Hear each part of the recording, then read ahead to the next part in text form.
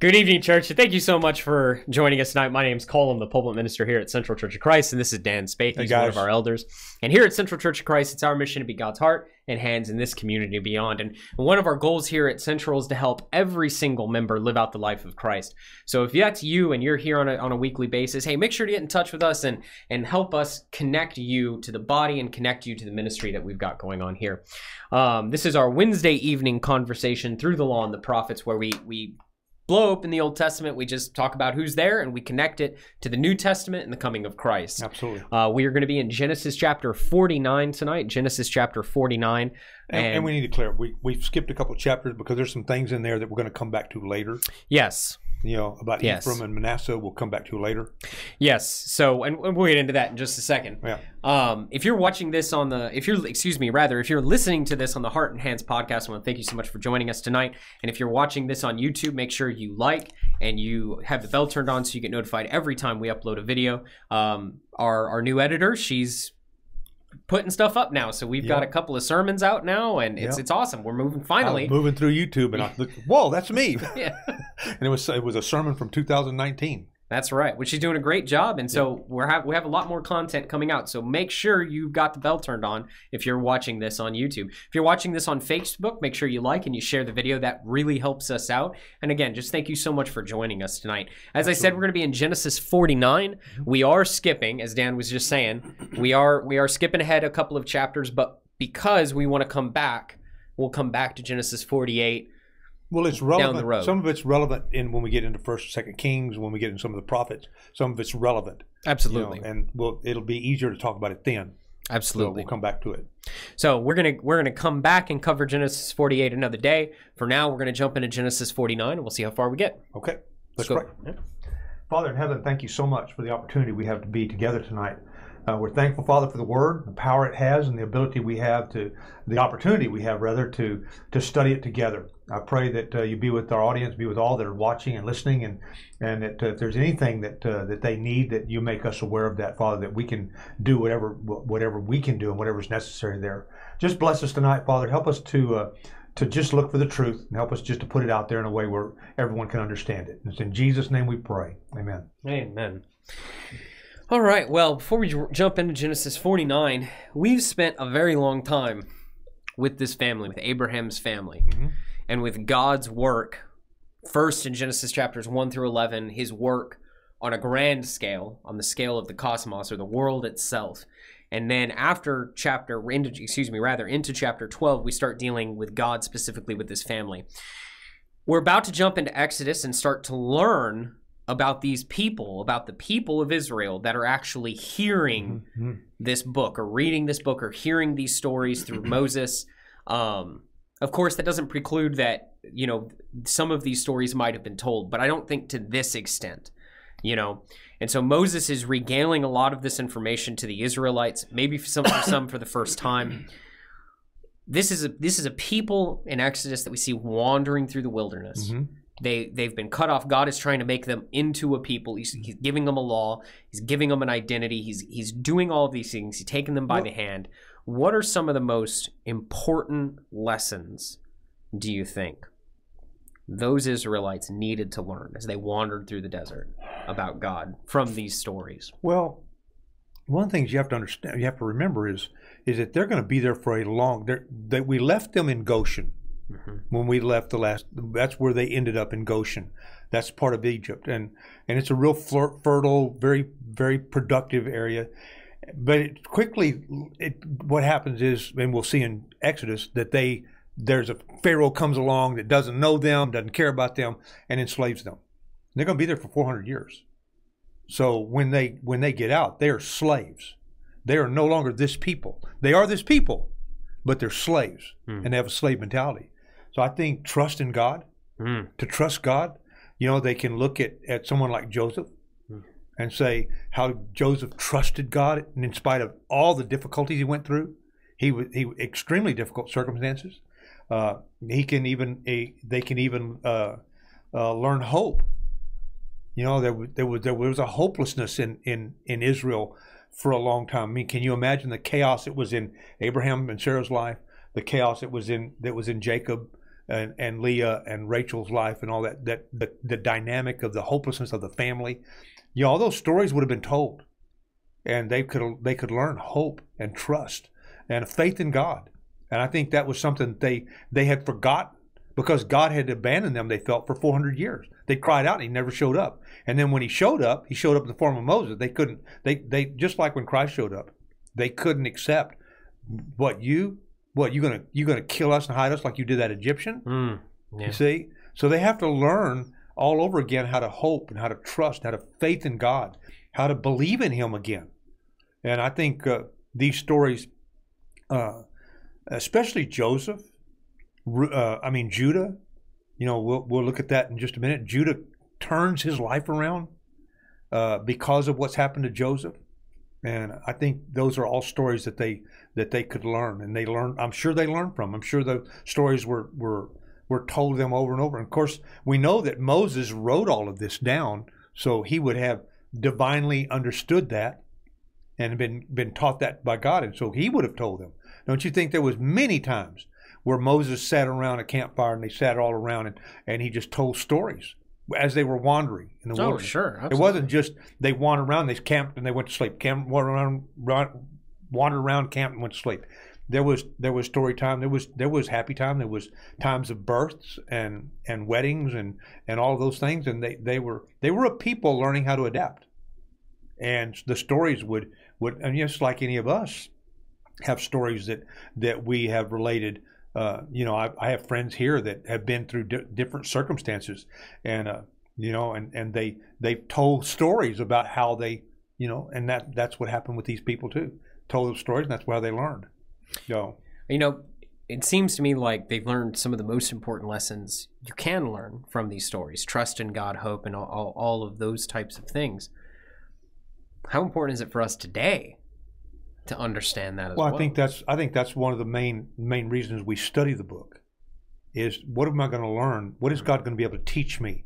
And does this, any of this, all you remember, guys, that all of this, well, I'm still turning, hold on, I'll get there in a minute. You know, all of this, guys, is all of these stories and all of these people and all of this stuff. And then this is about Jesus and about our relationship with him. So all of these things that we can learn, we're going to learn from all of this. I think that as we read, you know, what have you learned from Joseph? Yeah. What have you learned from him? Have you learned anything from Joseph? Sure. Have you guys learned anything from Joseph? I mean, seeing how he was lied about and put in jail and abandoned by his family. These are things that all of us have instances in our lives when these kind of things happen in our lives, and we maybe didn't handle them the way Joseph did. So we can learn from him. We can learn from how to be a parent. I mean, would you say that Jacob was a good parent? Would you say? No, I wouldn't say that. So we can learn, how do I be a father? Those are things we can learn from these guys. I don't want to make that mistake of singling out a son and making that son feel. And sadly, people don't look into the stories and they don't learn from it. In 1 Corinthians chapter 10, verse 11, Paul will say, these things happen to them as examples. Now, specifically, the examples he's called forth here are some we haven't looked at yet. They are the wanderings that'll come in Exodus. That's what he's talking about in that text. But he's looking at those, but understand that all of the law, all of this was written for us. And he says in verse 11, these things happened to them as examples and were written down as warnings for us, on whom the culmination of the ages come. So if you think you are standing firm, be careful that you do not fall. Yeah. It's incredibly important. The Word of God is filled with good, godly examples. It's also filled with those negative examples, the examples that we look at, we go, that I don't want that to be me. Yeah. Incredibly important. So these stories and the Old Testament are still incredibly relevant Cole, today. I think we have to connect it. Absolutely. Many times we read and it's just words on a page. Oh, yeah. And I think we have to learn how to connect it to, what is God trying to tell me? Is he trying to tell me something here that I need to learn? And what is it that he is trying to tell me? And I think that's what we're trying to do here, trying to help them navigate through this, to help them learn. This is maybe what God's trying to tell us. You know, especially in 49, we're going to look at Judah and we'll look at Joseph. You know, what does he say about these two? He says a lot about all of them, but we're not going to cover them all. We're just going to cover a couple of them. But there's some stuff that he said. We dealt with who was it? We dealt with I forgot, Simeon, and he talked. They were the one, Simeon and Levi. Well, let's jump into it. Okay, let's get into it. So we're in Genesis chapter 49. Let's not spoil it. Let's get into that text. So in Genesis chapter 49, starting in verse 1, then Jacob called for his sons. And so where we left off last time, the family of Jacob had come down. They'd been given the land of Goshen. In the meantime here, Jacob blesses Pharaoh. He blesses Ephraim and Manasseh. He's on his way out of the story. Jacob is quickly exiting the story. And so when 49 picks up, he calls for his sons and they gather around, and it says, so I can tell you what will happen in your days to come, will happen to you in days to come. So in verse 3 rather, he starts off with Reuben. Reuben, you are my firstborn, my might, the first sign of my strength, excelling in honor, excelling in power. Turbulent as the waters, you will no longer excel. For you went up unto your father's bed, unto my couch, and defiled it. Remember, he's the one that went and laid with one of Jacob's wives. And he was never forgiven. No. Never. No. Jacob never forgot. He always held that against Reuben. Mm-hmm. Sometimes the consequences of our sin, we don't get spared that. Yeah. Sometimes we have to live with it. And the beauty of this is God always forgives us. Mm-hmm. Sometimes people don't. God is a perfect father. Yeah. He's a perfect father. Jacob was not. Jacob was not. No, he was not. I mean, could you imagine for a second? This is your father on his death. Like he's supposed to be speaking into his son's lives. Now, Reuben, we've already seen all of these guys are fathers of themselves now and have children. Yeah. Imagine for a second Reuben and the family gathered around, and this is what you hear your grandfather or great-grandfather say of your patriarch, You laid with my wife. Oh, man. Imagine if they didn't know. I don't think that would have been the case. My guess is Jacob is someone who wore not my guess. It would seem like Jacob is a man who wears his emotions on his sleeves. So I would not be surprised if he had a pet name for Reuben. I could picture that going on in my head, that type of abuse. But, imagine if you're this kid's son or his grandson and you're hearing this, and that's the stigma, right? Reuben, the one who went and laid with, his father's wife. The stigma. Yeah. Just the stigma. Yeah. And this should be a better time. And it almost seems like he's starting off with a blessing, right? The first sign of my strength, excelling in honor, excelling in power, and then flips the script. It's okay. Jacob's not done. Simeon and Levi, he says in verse 5, are brothers. Their swords are weapons of violence. Let me not enter their council. Let me not join their assembly. For they have killed men in their anger and hamstrung oxen as they pleased. Of course, this is a reference to Dinah, to the raping of Dinah. And them going and taking retribution when Jacob didn't do anything. Yeah, Jacob just sat back. In fact, the daddy didn't do anything. He sat back and waited for his sons. Right? You remember that in that text? Yeah, he said, "Yeah, I'm not gonna do anything. I'm gonna wait for the sons to get here."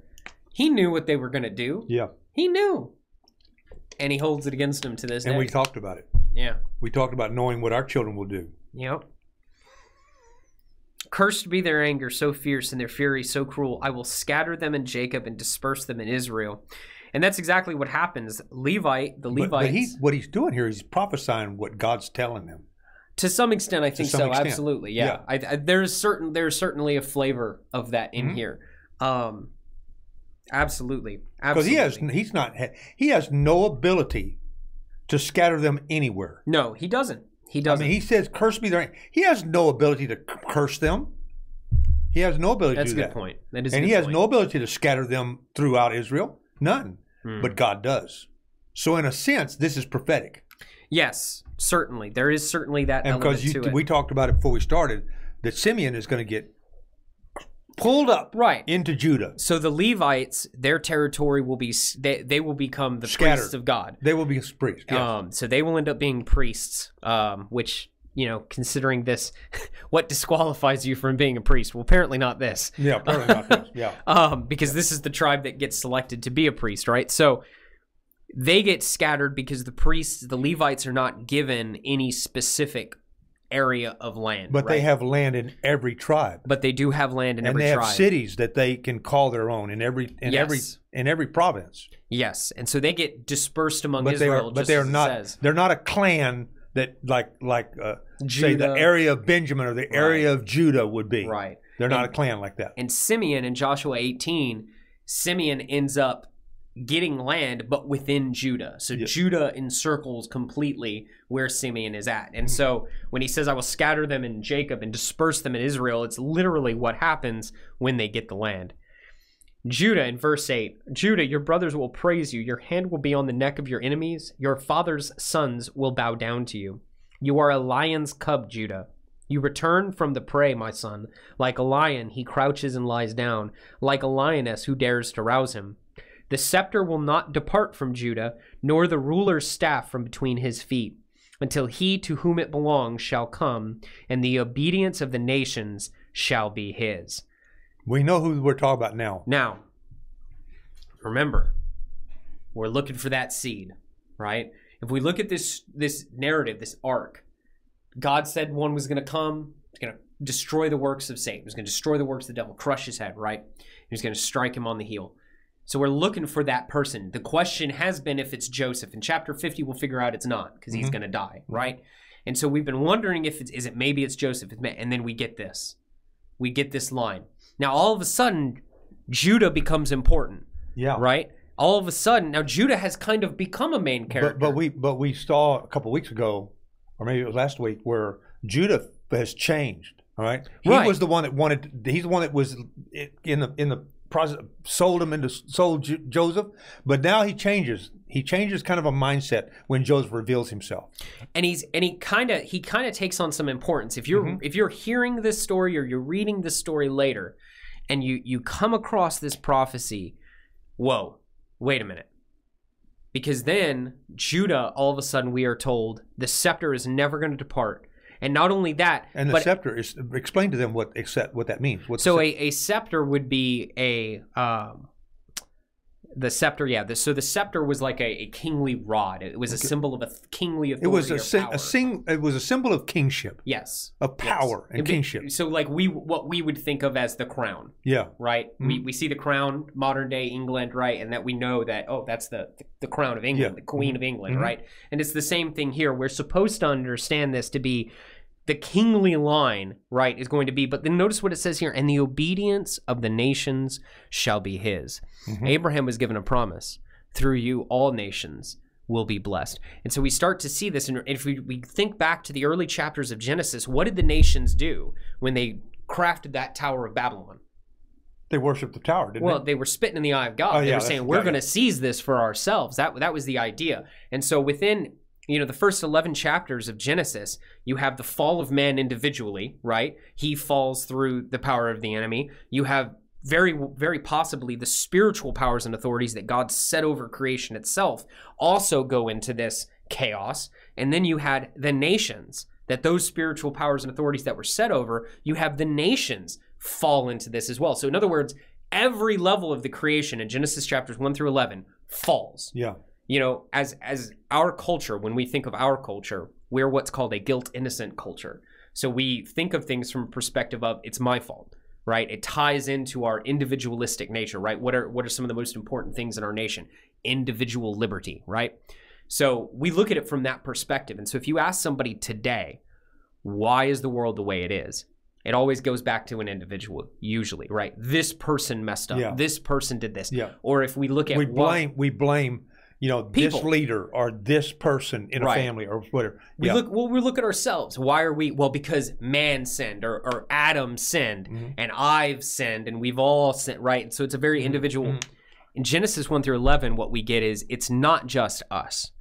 It's not just us. We have fallen. Society has fallen. The creation itself has fallen. And the only person that can save it is God. And that's what he's setting out to do. And so when it starts saying this, when God says to Abraham, all nations of the world will be blessed through you, Oh, all nations. Well, they all fell in Genesis 6. Oh, okay. And then he says, and then the obedience of the nations shall be his. This is representing kingly authority, kingly power, and it's going to come from Judah. And it's basically what we consider part of the gospel is the kingly rule of Christ in the land. Well, and on this side of the cross, you're absolutely right. On this side of the cross, yeah. We fully understand that Christ is the one to come. You know, I'm preaching through the Gospels right now. I'm doing a series on the Gospel of Mark, and the first thing I said in chapter 1, what is the gospel about? It's about the coming of the kingdom of God in power. That's what it's about. And it's right there in chapter 1. Jesus right there starts preaching the coming of the kingdom of God. The good news about what?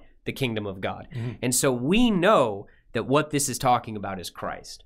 They didn't. They were looking for it. Yeah. They were looking for it. But it gave them hope into a coming Savior of some kind. I don't necessarily, you know, looking back then and what well, they would have known, no. They would have known that the world is in chaos. They would have known that. That's what Genesis very clearly communicates, that without God, there is chaos. The nations left to themselves is chaos. It's bad stuff. Bad things happen. You know, in Exodus chapter 1, we're going to read about a king who's a human who is wielding kingly authority and kingly power, and what does he do with it? He murders infants in their mother's wombs, and then when that doesn't work, he starts throwing all these children into a river, feeds them to Nile crocodiles and whatnot. And so what happens, you know, in Exodus 1, we see like a human king who's wielding all authority and absolute power, and he's wielding it in the most terrible way imaginable. And that's what we see in the early accounts of Genesis. So this, right, if we think about what God is saying here, there is going to come a king, a power, and authority who's going to exercise that authority over all mankind. And that's pretty big. That's hugely important because up until this time, what have we seen? Wickedness, wickedness, wickedness. Yeah. And so God, in this prophecy, we see the huge potential for God setting things straight. It's very, very awesome. It's a very cool prophecy that we can see connect to Christ. So he will tether the donkey to a vine, his colt to the choicest branch. He will wash his garments in wine, his robes in the blood of grapes. His eyes will be darker than wine, his teeth whiter than milk. In verse 13, Zebulun will live by the seashore and become a haven for ships. And so we're going to come back to this prophecy when we get into Joshua. And Joshua starts dividing up the land, because we're going to see a lot of that there. Yeah. You know, when you mentioned that this was a prophecy, I was thinking about this from the aspect of Jacob and holding his grudge against Reuben. It's also important to remember that sometimes God lets you live out the consequences of sin. Yeah, absolutely. He doesn't always save you from those. Yeah. You know, Reuben, I believe fully that Reuben atoned for what he did here. He's still a member of the family. He's still pursued, but he's having to live out the consequences of that.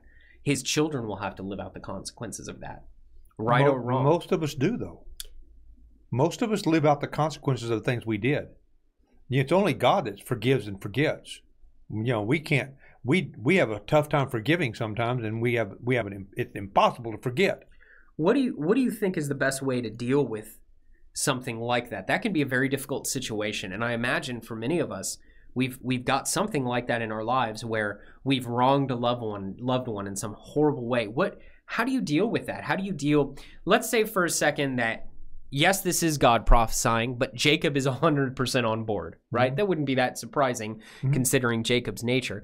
And so Jacob still holds this against Reuben. How do you deal with that? As let's say you're Reuben, how do you deal with that? How do you deal with a father who because of something you did scorns you, or a wife because of something you did scorns you, or a sister or a brother? What do you say? What do you recommend? You know, I think you always go back to the book and you always see, what does God say to do? Okay, we love unconditionally. So it's a text that you're teaching these young kids in your small group on Sunday afternoon. You know, love is patient, love is kind. You know, that text is what the memory work they're doing, and I think we have to apply that in every situation, especially those. Very difficult to do that when it's somebody close to you that will not let it go, or cannot accept where you are, or bullies you, whatever it is. You know, family members bullying you, or whatever it may be, or people making fun of you, criticizing you for a stand you take. And I think God has told us that we love them no matter what, unconditionally. I think when the opportunity comes and we have the opportunity, I think we go to them and we say, brother, I'm sorry. Please forget. Because when you do that, the peace that comes from that, God can't explain it to you. You have to experience it yourself. He can tell you about it, but you can't. He can't fully explain it until you experience it for yourself. And know that the sense of peace that comes when you have said, please forgive me. I am so sorry that I did this, and sincerely mean it. And that person says, it was not your fault. That's a sense of a peacefulness that comes, and God tells us that. And I think I think part of the problem here, there's no communication, Cole. I think they probably haven't talked about it. Do you think they have? You think they've talked about it? You think they've said that Jacob and Reuben sat down and said, you and I need to talk? I think we don't communicate. I think in our culture today, I don't think we communicate. I think that's why there's barriers in our family. That's why there's walls built up, because we don't communicate. We don't talk to each other. We don't say, tell me what's going on and what can I do to fix it. Well, and certainly not with God's perspective in mind. No.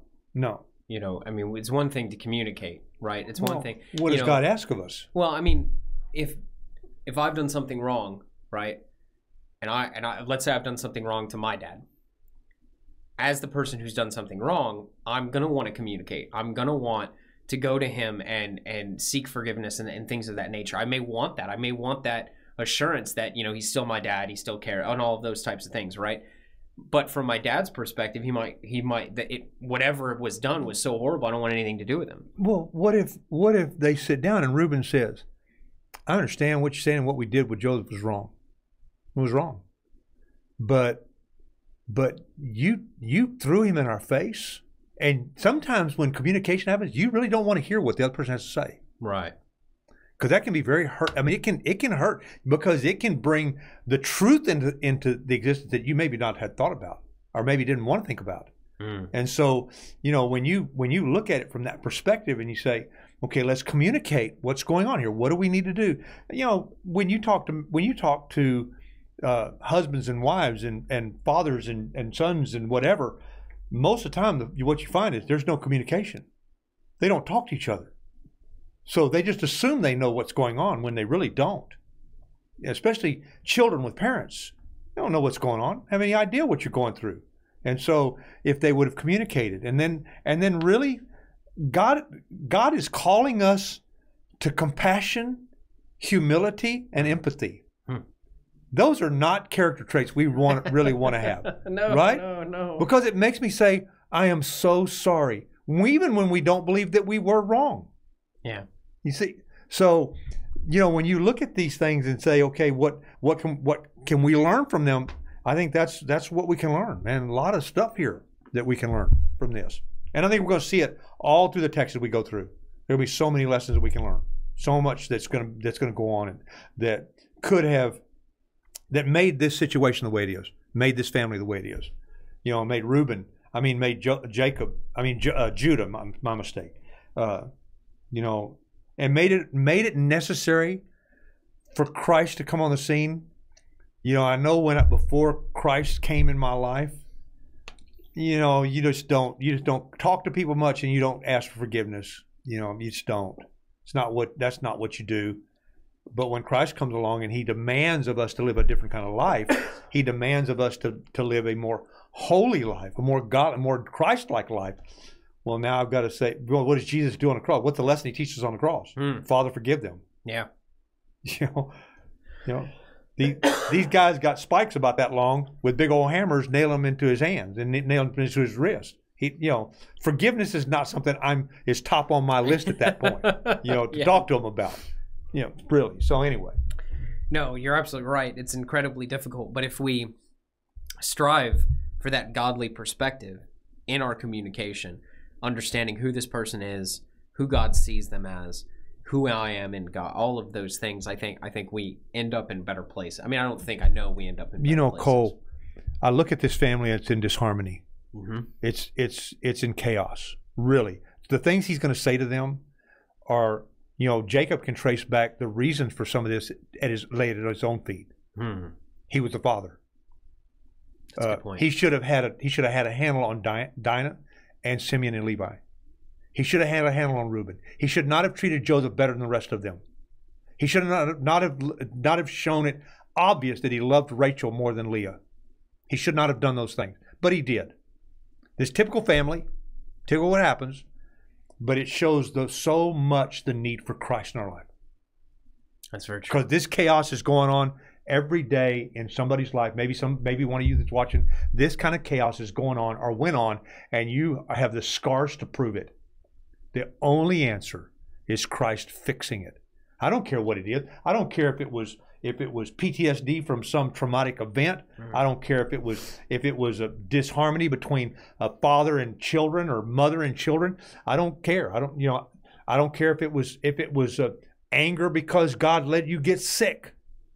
I don't care. Every bit of it needs Christ in our lives to fix this and to make this better. That's why Judah is picked out and he says, the scepter will not depart from Judah, nor the ruler's staff from between his feet, until he who it belongs to shall come. And the obedience of the nation shall be his. What did he say? He said, if you love me, what did he say you'll do? You will keep my commandments. You are my friends if you do what I tell you to do. He demanded obedience. And that's exactly what this says. Absolutely. Fulfillment of prophecy. Jesus sitting on a rock telling them, you got to do what I tell you to do. Yep. Well, and we're going to come back to this prophecy, especially in 1 Samuel when a Benjaminite named Saul is anointed king. Yes. Yeah. We'll come back to this prophecy and talk about predestination and how all that works. And okay. Good deal. It changes things up a little bit, I think. But yes, excellent. Very well. Very good. Very good. Let's go down here to Joseph in verse 22 and the blessing that it's talking about a father. Now, we understand he's also speaking prophetically here. But, I'm not seeing anything here that's being said that his heart wasn't in, And so in verse 22, Joseph is a fruitful vine near a spring whose branches climb over a wall. With bitterness, archers attacked him. They shot at him with hostility. Imagine there were some shuffling feet at that statement. Yeah, because the first ones he knows about now is his own sons. His own sons. And Joseph's own brothers. The one that started shooting at him. Do you wonder if Jacob's realized that his actions I don't know. Shot some arrows at Joseph as well? Maybe. I don't know. His favoritism and putting him above others and all of those things. Do you think that had... I don't know either. It never tells us. It doesn't. We never know that for sure. Did he ever look at himself and say, man, I really messed this up? Well, I didn't do a good job here at all. Because in all these, it doesn't sound like he takes responsibility. As a father, no. Not as a father. It doesn't look like it, but I'm sure he did at some point. I mean, and I'm not saying he doesn't love his sons. No. And we're also not saying that he should bear all responsibility. His sons had choices to make here as well, but he's still the father and he still bears some responsibility. Yes. But his bow remained steady, his strong arm stayed limber because of the hand of the mighty one of Jacob, because of the shepherd, the rock of Israel, because of your father's God. There's another prophecy about Christ, the shepherd, the rock of Israel. Yeah, absolutely. Because of your father's God who helps you, because of the Almighty who blesses you with blessings of the skies above, blessings of the deep springs below, blessings of the breasts in the womb. Your father's blessings are greater than the blessings of the ancient mountains, than the bounty of the age-old hills. Let all the rest of the head of Joseph on the brow of the prince, let all of these, on the head of Joseph, on the brow of the prince among his brothers.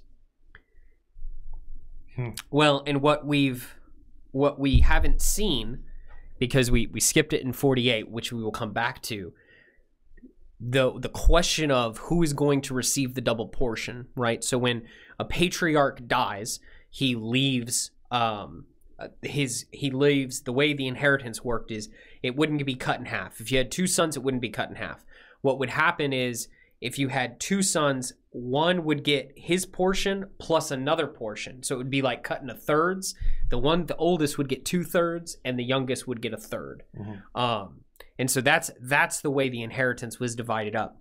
And so in Israel, the double portion went to Joseph. It didn't go to Reuben.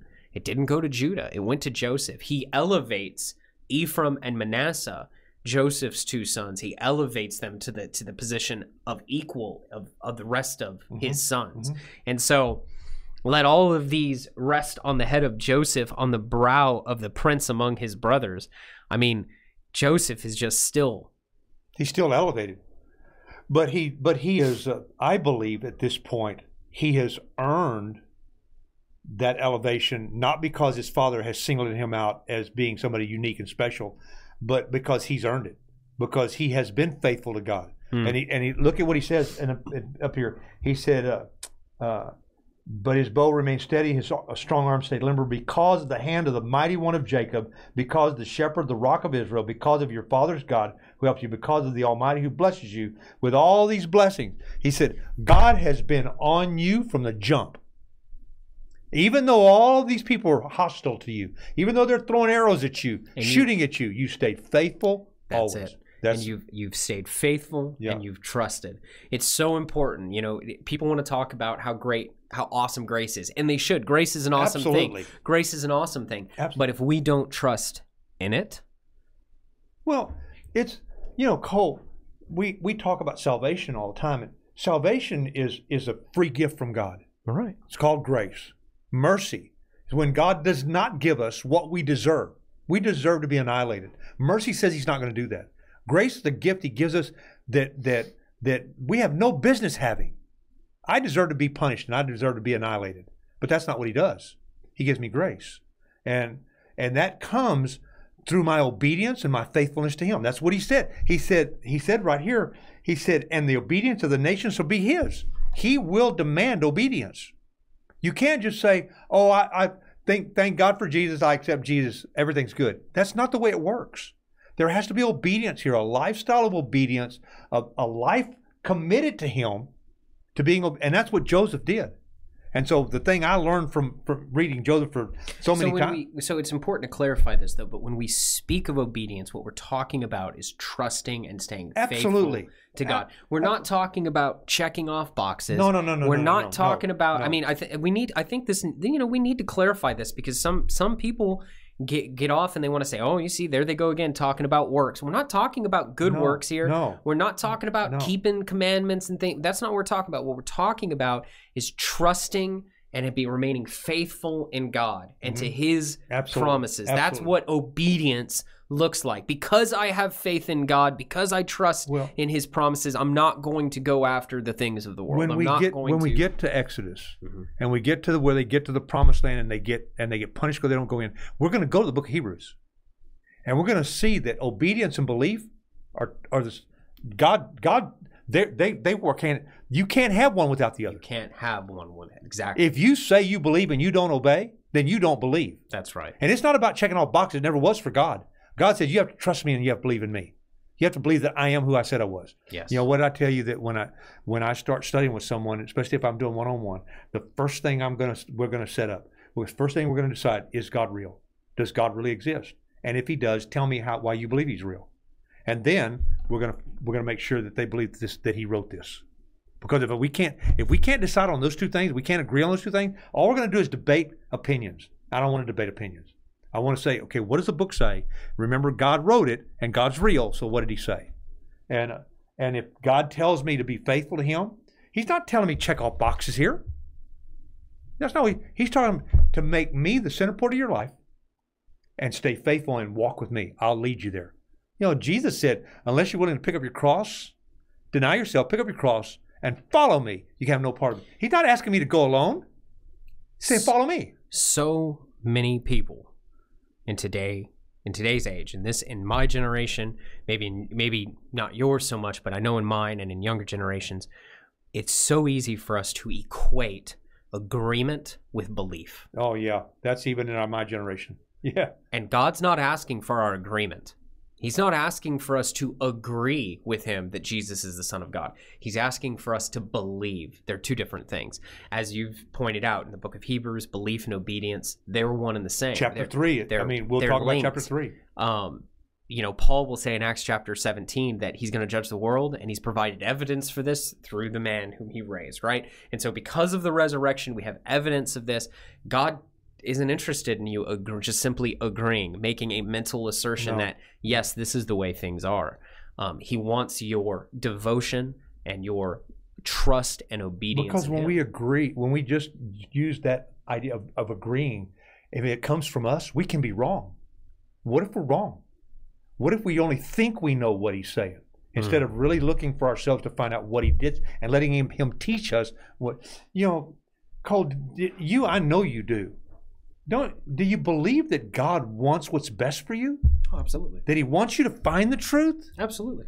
That if we go to him, that he will help us find. Proverbs chapter 2 says, look for it the way I tell you to, and I'll make sure you find it.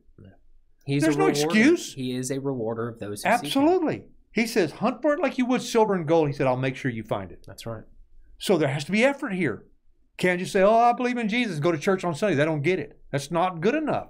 It's not what he's asking us to do. He's asking for our life. Well, in point of fact, that's checking off boxes. That's exactly right. I've said I believe in Jesus, and I go to church Sunday morning. What more do you want?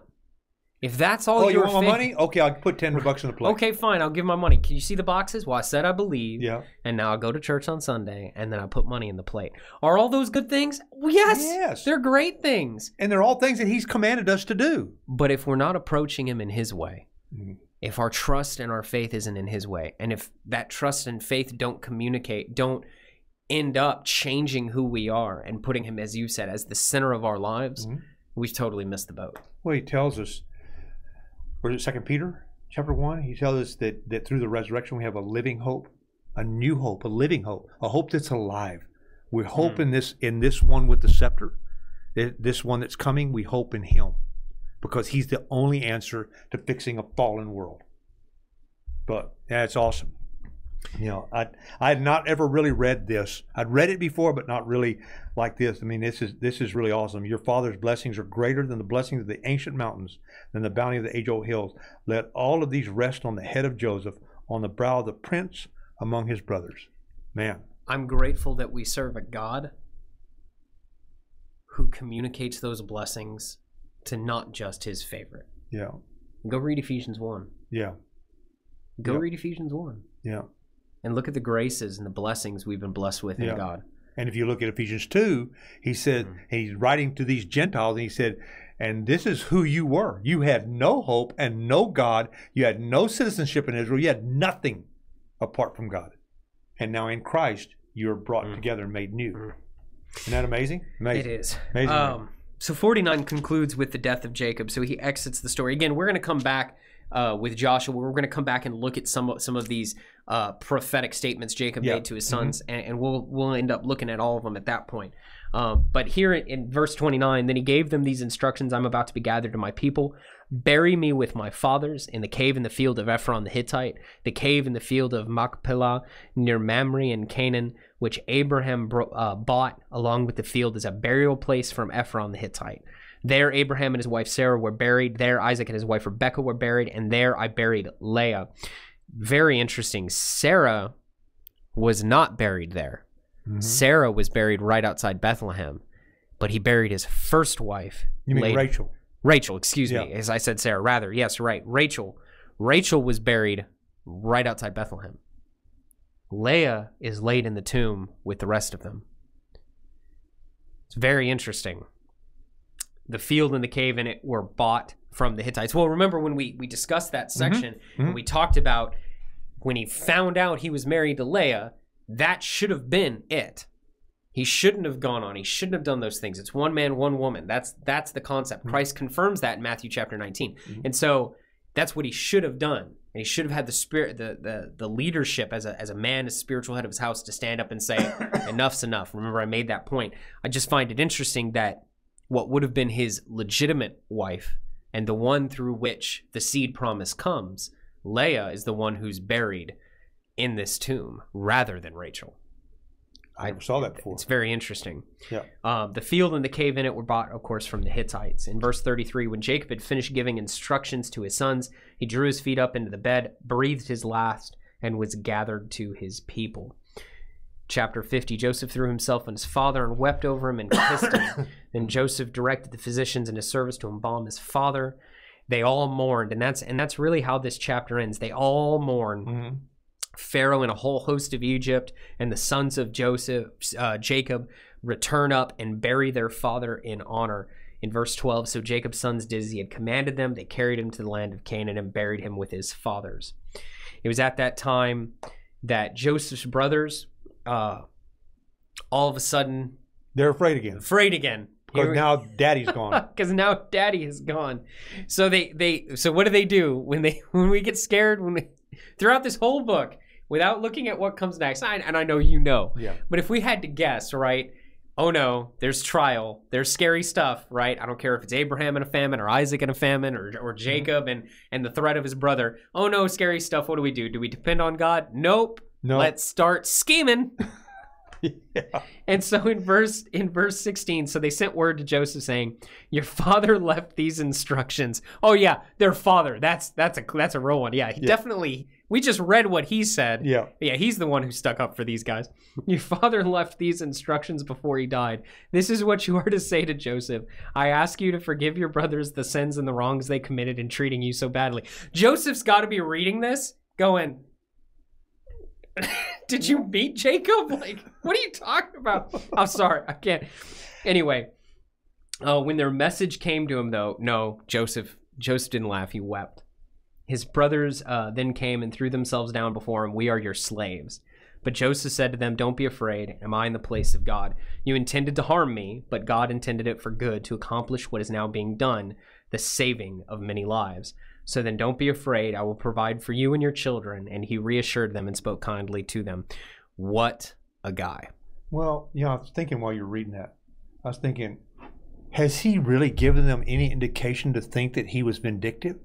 Oh, I don't. That doesn't meet his character. No. He wasn't vindictive to Potiphar. Would have been. He could have clocked Potiphar.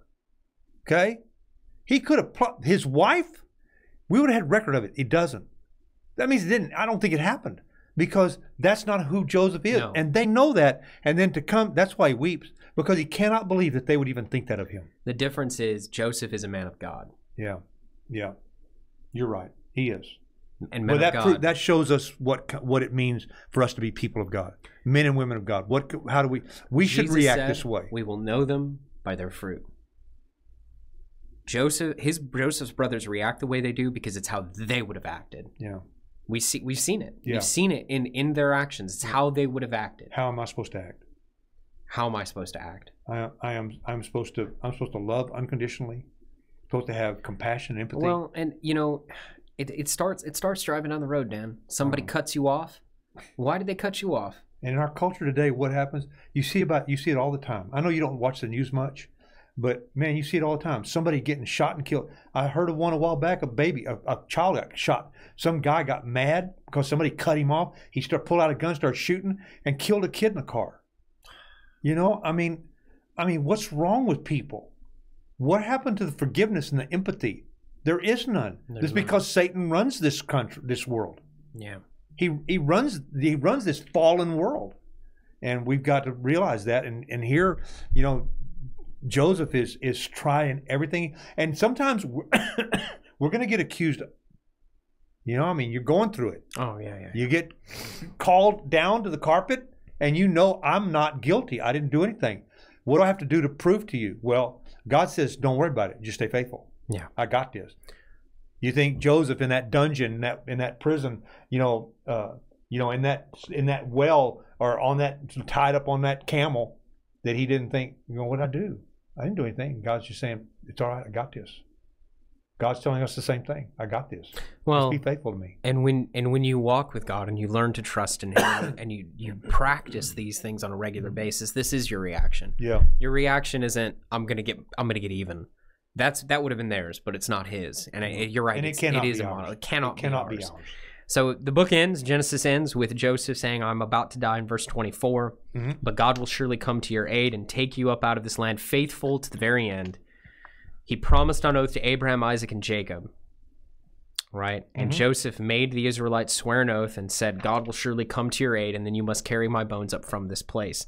So Joseph died at the age of 110, and after they embalmed him, he was placed in a coffin in Egypt. And so Joseph, I love the way Genesis ends with Joseph's arc, because Joseph is the man of God. The story begins with man created in God's image and immediately falling and failing to trust in him. And then all of creation falls. And then through God's diligence and work through this family, there's finally one that really trusts and has faith to the very end. And that's how the book ends. I think it's great. It's fantastic. Now, I'm not saying Abraham wasn't a man of faith. I'm not saying Isaac wasn't a man of faith. I'm not saying Jacob. But this book ends with one. But it ends with one. It ends with Joseph telling his brothers, you've got to be faithful until the end. God is going to come through. And a promise to one of them that I'm going to, through you, the other one's going to come. That's right. That's absolutely right. So we're still looking for that seed. Because Joseph died, it must not be him. We're looking for the next one, right? And next week we'll start the book of Exodus. It's fantastic. Yep. Let's pray. Father in heaven, thank you so much for the things that we've learned through this book. Seeing your people and the flaws and the failings of them, knowing that they're just like us, and seeing how you loved them and cared for them, how you blessed them and nurtured them. Father, we know that is who you are, and that we look forward to all of those things happening in our lives as well. The blessings that come and the love that you have for us. Thank you, Father.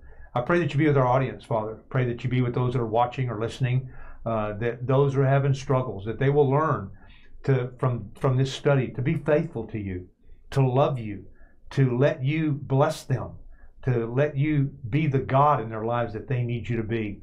Father, help them to line their lives up with what you call them to do.